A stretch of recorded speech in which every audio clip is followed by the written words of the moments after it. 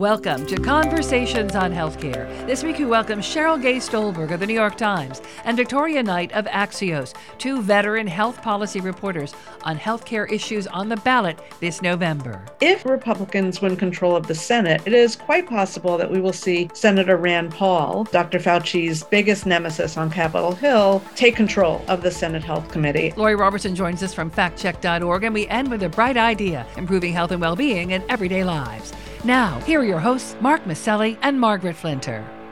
Americans will soon have their opportunity to weigh in on the direction of the country. The midterm elections are about 1 month away, and many experts say healthcare is on the ballot. They mean that voters will choose candidates who will ultimately make vital policy decisions about who will get care, who will receive it, and how it's paid for. Two distinguished journalists are joining us to discuss healthcare on the ballot. Cheryl Gay Stolberg is a New York Times Washington correspondent covering health policy. In over 2 decades at the Times, she's also covered the White House, Congress, and national politics.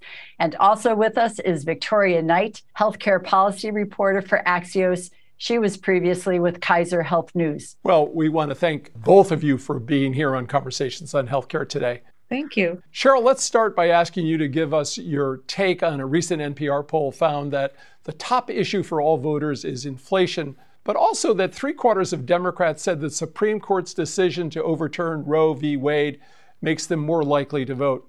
This midterm is being described as a clash between inflation and healthcare. I'm wondering how you see it. Is this going to be a healthcare election?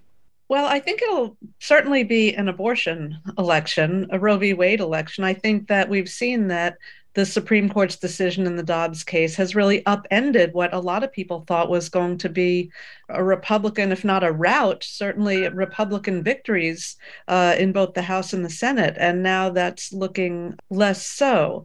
Democrats are really energized to go to the polls, and they are angry and mad about this ruling. And they want Congress to do something about it. And we're going to see President Biden, in fact, talk about it.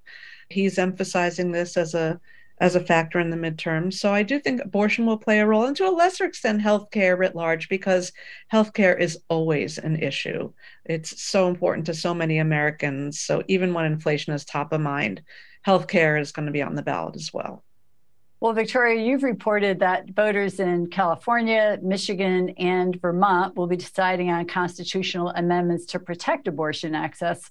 Kentucky and Montana voters will be voting on further restricting abortion rights and conferring legal rights on fetuses. How do you think all these ballot questions are playing out right now in these states? Well, I mean, we saw a great indicator in Kansas. They had a referendum on the ballot about abortion, whether to restrict it in the state of Kansas. That is a traditionally conservative state. Voters overwhelmingly rejected that, said, no, we do not want to further restrict abortion access or add that as a constitutional amendment. And there was a huge surge in women voters registering to vote in Kansas. And so I think that at least Democrats are hoping that that is going to a trend that's going to continue. So as you said, there are in several states, it's to increase access to abortion or further protect it. And in 2 states, it's to further restrict it. And so the thing that's a little different is for ballot referendums, sometimes you need certain percentages of the population to vote for something, and kind of differs by state. So it's a little different because it's not attached to a candidate. And so I think that's perhaps why we saw what we saw in Kansas, which was they rejected that amendment. Cheryl, you reported on the Democrats passing the Inflation Reduction Act and how it will let Medicare directly negotiate the cost of prescription drugs, and how this ultimately will result in cost savings. But I'm wondering if there are enough Americans aware of this development. Is there enough time? Is this message breaking through? Well, that's a good question. Before we get to it, I actually just want to jump in and say one more thing about abortion in the congressional races. We're already seeing it play out in 2 very key races in Virginia, those of Elaine Luria and Abigail Spanberger, 2 endangered incumbents who are emphasizing abortion. Both are abortion rights. Both are running against women who oppose abortion rights. So that'll be kind of a good test in a swing state. As for the Inflation Reduction Act, a lot of Americans are actually aware of it. They're aware of the issue of lower drug prices. The Biden administration has just announced that Medicare premiums will go down. So a lot of seniors who we know vote in large numbers will be feeling that in their pocketbooks. And people, who take medicines that are expensive are following this. I do think that it's not as much time, frankly, as the Democrats would have liked, but the fact that they got this law passed and they took on the pharmaceutical companies who are, kind of boogeymen in the public mind, is something that they're going to be talking a lot about on the campaign trail and already are talking about. Well, Victoria, maybe continuing in this area for a moment, you've written about the House Republicans' agenda called the Commitment to America. It sounds vaguely reminiscent of the 1990s, but it includes wording about personalized healthcare and lower prices through transparency, choice, and competition, all of which sounds like words and phrases very carefully chosen. What are the Republicans trying to communicate about their philosophy with this, and what might we see coming as a result of that? Yeah, the Commitment to America was released a couple weeks ago. Honestly, kind of vague on health policy priorities, and I think that's perhaps purposeful. I think that Republicans, I have talked to them in the halls of Congress, asked them, House Republicans, what they want to do about the IRA, and they say they want to amend it or overturn it. They do not like it. They do not like these drug pricing provisions. They say, which is a classic argument, they often say it reduces innovation and that competition is the best way to reduce drug prices. But the Commitment to America does not explicitly say that overturning the IRA or amending the IRA is a priority. And I think that's because Medicare negotiating drug prices has strong bipartisan support. If you look at the polling of the American public, consistently over time, both Democrats and Republicans support this. And so I think they do not want to advertise that this is a priority right before the midterms when it's overwhelmingly pretty popular with the American people. But we do know that it's something that they are thinking about. I know they're strategizing about it already. And so it's definitely something to watch if the Republicans do take over the House and potentially the Senate.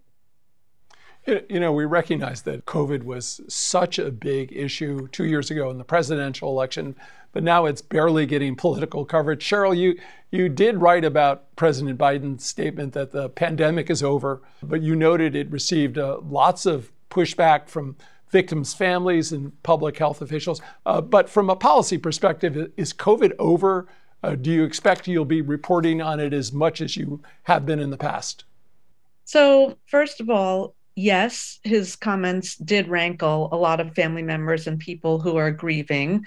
But also, yes, they did ring true with a lot of members of the public who have just gone on and who feel as if the pandemic is over. And for the vast majority of the public who are not immunocompromised or suffering from a disease or quite elderly and otherwise vulnerable, they are pretty much going about their lives. I do think we'll be covering COVID for a long time, maybe not as intensely as we have over the past few years, but the fallout from this pandemic is going to be very long term and it's going to be with us for a while. We have people who are suffering from long COVID. We have children who have lost parents. We've got issues of pandemic preparedness and future debates on Capitol Hill about, how to prepare for future pandemics. So from a policy perspective, this pandemic is not over.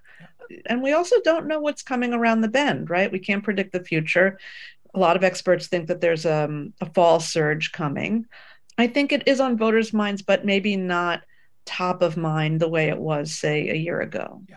Well, Victoria, sort of want to go back to Medicare for a moment. The New Hampshire Senate candidate has actually advocated privatizing Medicare, and the president and others in his party are using this and some other statements to say that the Republicans will put the program on the chopping block if they gain power. Is this political rhetoric or a real possibility? What's your thoughts on that? I think it's more so a convenient political attack at the moment. As far as I know from talking to most Republicans and Republican strategists, it's not a mainstream view within the party. It's some outskirts that are saying things like that. Senator Ron Johnson But I think Republicans know that it's really embedded in the system and it's popular. People like Medicare. So I think they're more focused on maybe like expanding Medicare Advantage options, or that's something they really like, which are, private plans within Medicare. I don't see that as too much of a reality, but I think for the most part that is political rhetoric. But I do think that in this next however many days we have left, like they're going to try to get people on the record in these certain areas of is this something you would vote for, and is this going to be a policy priority? I think it's less likely that privatizing Medicare is going to be an actual Republican policy priority. But I think it's overwhelmingly popular with seniors, and I think they know that would not be popular. It's long been said that Medicare is the third rail of American politics, and that's for a reason, that nobody wants to touch it. That's right. But Cheryl, you know Congress so well, and most voters probably overlook the fact that the leadership of important health committees will change if the majority party changes. And the Republicans are promising investigations of Dr. Anthony Fauci, NIH, if they control the gavel. What are they saying they want to accomplish if they get the power? And what do you think they'll achieve if the gavels change? So Dr. Fauci, as I have written, has become really a lightning rod for Republicans. He's retiring. He's retiring, but he's not going away. Trust me. And just because he's retiring doesn't mean that if Republicans win control of Congress, that they can't subpoena him to come testify. And I would be surprised if a longtime public servant like Dr. Fauci ignored a congressional subpoena.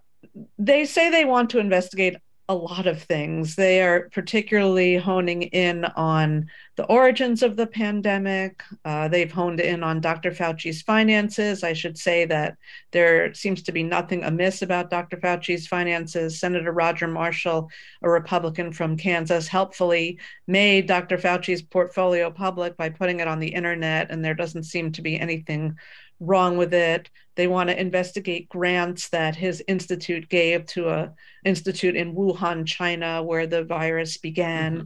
Mm-hmm. But mostly, I think they want to make a lot of political hay, frankly, out of Dr. Fauci. And if Republicans win control of the Senate, it is quite possible that we will see Senator Rand Paul, Dr. Fauci's biggest nemesis on Capitol Hill, take control of the Senate Health Committee. And I can only imagine what that is going to look like, because the two of them have just gone at it. And there is no love lost between them. And on the House side, I'm not sure who would take over the subcommittee, but it's possible that Representative Jim Jordan would be in a position, and he has really also gone after Dr. Fauci and has said basically, we're going to investigate. And if you look on, Republican leaning like social media sites, or, go out with Republican candidates, they have been talking about Dr. Fauci. At least they certainly were earlier in the year when the Omicron variant was racing through the country and lots of people were getting sick. But we will see a big change in health policy discussions, needless to say, if Republicans take charge. Well, a question to both of you, really, if we can stay with this for a minute. When we all wake up on November 9th, do you think we'll have a clear picture of where the country is headed on healthcare policy issues? Or do you think we will see that the country remains quite split with very different opinions in different states and regions? I'd put a period in the middle of that sentence and ask, when we wake up, are we going to have a clear picture of where the country is headed? Period. I think we have to worry about, frankly, a lot of things beyond health policy. We're going to have to worry about whether or not people accept the results of the election. If people do accept the results of the election and there's a clear-cut outcome, I suppose we'll have some sense, although, as Victoria mentioned, Republicans don't really have a strong proposal for, say, replacing Obamacare or reducing prescription drug costs. They've been kind of vague about it. In terms of abortion, I think it will be really interesting to see how these ballot initiatives that Victoria has written about will play out, and maybe we'll know more then. Yeah, I think Cheryl's absolutely right. I think that it also really depends on what happens with the makeup of both chambers of Congress. If we have a split Congress, what if we have both Republican majority chambers, but then Biden is obviously still has 2 years left in his administration. And so are they just going to be sending things to his desk that he won't sign? Just so much is up in the air that I'm not sure we can say. But yeah, for the Republican side, if they do take over, at least in the House, there's going to be the investigations, there's going to be the IRA. But past that, I'm not sure there's much specifics. For the Democrat side, I've heard some about wanting to make the ACA subsidies permanent. I'm not sure how much appetite there is for that, but I know it's something that like the Ways and Means Committee is definitely thinking about. And then past that, I think like implementing the IRA and seeing can they go farther with drug pricing. I'm hearing, I've been trying to talk to like, what are you guys planning for the future? And it feels like they're all just kind of waiting to see what happens. So yeah, let me pull the thread on that, because 2 months ago, nobody thought the Democrats had a chance at all, right? The president notched a number of wins. As you look at it right now, what's your best sense of how this is going to turn out? Gas prices were high, now they're low or lower. Anything that you see on the horizon that might cause either party something to worry about? Well, I'm not going to go there and predict. I'd refer to the Cook Political Report. Just Google it, see what they predict. But in terms of unknowns on the horizon, Ebola is an unknown on the horizon. Mm-hmm. There's an Ebola outbreak in Uganda. It's a strain. I don't want to scare people, but it's a strain that is not responsive to vaccines. And if that comes over here, especially coupled with the monkeypox outbreak, which we haven't talked about, which seems to be kind of in a steady state now, not out of hand, if something crazy like that happens, then all eyes will be on the Biden administration and Democrats for how they respond to it. And we might not be talking so much about other things. I think a little on the other side. I mean, we saw something came out about Georgia Republican Senate candidate Herschel Walker about alleging that he paid for an abortion for someone that he had a relationship with. And even though he has said that he is strictly anti-abortion, we're just a couple days into October. And that was an October surprise, I think. I think there potentially could be more that push these really close races one way or the other. Some of these races are just so tight in the Senate, especially the ones that Cheryl talked about earlier in the House as well. And so we just need to see what happens in the next month, what else might come out. Well, we will continue to read your wisdom, but I just have one more question, I guess, as we head towards that November 9th and beyond healthcare, the whole issue of climate change and youth and new people coming into voting and exercising their right to vote because of an issue like climate change, which may, with young people especially, cross the Republican Democratic lines. Are you seeing this as a major galvanizing force in the elections this year? That's a good question. We don't often see a huge turnout among young people in a midterm election. You more often see young people galvanized in a presidential year. Certainly when Barack Obama ran for president, we saw lots and lots of young people coming to the polls. But climate change is a galvanizing issue for young people. It's something that they are really passionate about. And I think it is bringing more and more of them into electoral politics. And a lot of them are worried that the world won't be around, and by the time they get older. So I do think going forward, we're going to see a real force of young people talking about climate change, getting politically involved because of it. I'm not sure it'll be that big a factor in these elections next month, though. Yeah, I was just pulling up the polling right before we were chatting, and climate change is one of the issues that's much lower down if you look at the top issues for voters in this coming midterms. It's below the economy, it's below abortion. I'm not sure it's as much of a motivator, though I do wonder if Hurricane Ian could push it a little more to the forefront, just because if you look at these photos of Florida, it's devastating, and it's pretty clear that climate change contributed to how bad this storm was. It's something that the state of Florida is going to still be dealing with, and some of these other states that were hit as well. And so perhaps it could play some role. But Maybe to share with us sort of the last question of what are you incubating as a story, maybe not between now and the election, but what's on your mind as you sort of think about news and things that you're particularly focused in on? Well, I'm interested certainly in the infectious disease threats that we have before us. So is COVID going to make a resurgence? What's the administration going to do, given that Congress hasn't given it any money to fight the pandemic and it's not going to? Will monkeypox be steady stasis? Will we have this outbreak spread from Uganda? And again, the abortion rights issue is more than an election issue. It's an issue of people's lives. Mm-hmm. And, I've written about a doctor who helped a 10-year-old girl who was raped and got pregnant by her rape. This doctor helped her get an abortion and is now under investigation in Indiana. So, we're going to see things playing out, the consequences of these and other decisions playing out in people's lives. That's what I'm interested in watching. Yeah, I think it'll be really interesting to see, depending on what happens with these referendums on the ballot, it's just going to contribute more to this patchwork of abortion policies across the U.S. And what does that mean for us as a country? What does that mean for people in those states? We're so early in this post-Dobbs climate, and I think there's so much more to be seen. Something else I'm also really interested in is the data privacy aspect around abortion.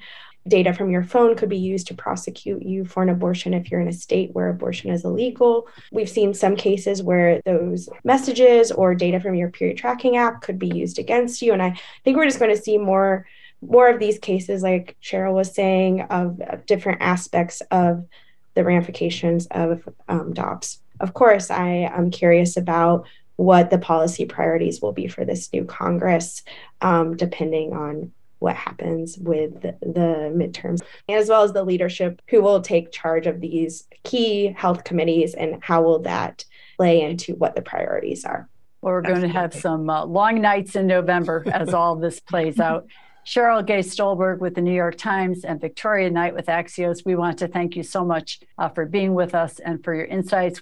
And thank you to our audience for joining us. You can learn more about Conversations on Healthcare and sign up for more information at chcradio.com. Thank you both so much for the work that you do and for being with us. Thank you. Yeah, thank you for having me. At Conversations on Healthcare, we want our audience to be truly in the know when it comes to the facts about healthcare reform and policy. Lori Robertson is an award-winning journalist and managing editor of FactCheck.org, a nonpartisan, nonprofit consumer advocate for voters that aim to reduce the level of deception in U.S. politics. Lori, what have you got for us this week? In a 60 Minutes interview, President Joe Biden said the COVID-19 pandemic is over. Quote, "We still have a problem with COVID. We're still doing a lot of work on it, but the pandemic is over," Biden said in the interview, which aired on September 18th. Epidemiologists say there's no single agreed upon definition for what constitutes the end of a pandemic, and some say we're not there yet.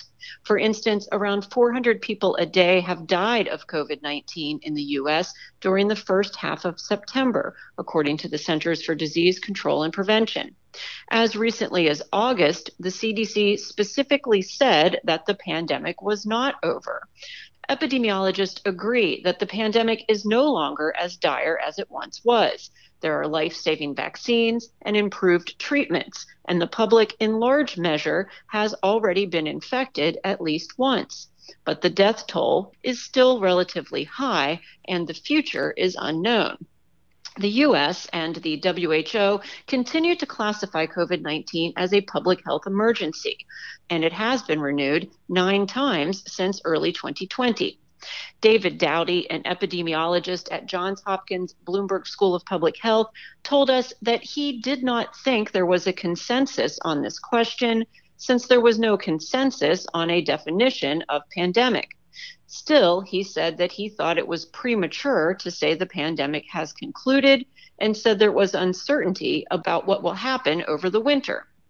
Multiple experts said they did not consider the pandemic over, and some said Biden was wrong, but others agreed with the president. Dr. Thomas Frieden, a former director of the CDC, told NPR that while COVID-19 was still a health risk that was still taking lives, quote, the pandemic as a phenomenon that ruled our lives for 2 years, that's past, end quote. Scientists have long known that the coronavirus will not go away entirely and will remain an ongoing concern for a long time. And that's my fact check for this week. I'm Lori Robertson, managing editor of factcheck.org. Factcheck.org is committed to factual accuracy from the country's major political players and is a project of the Annenberg Public Policy Center at the University of Pennsylvania. If you have a fact that you'd like checked, email us at chcradio.com. We'll have factcheck.org's Lori Robertson check it out for you here on Conversations on Healthcare.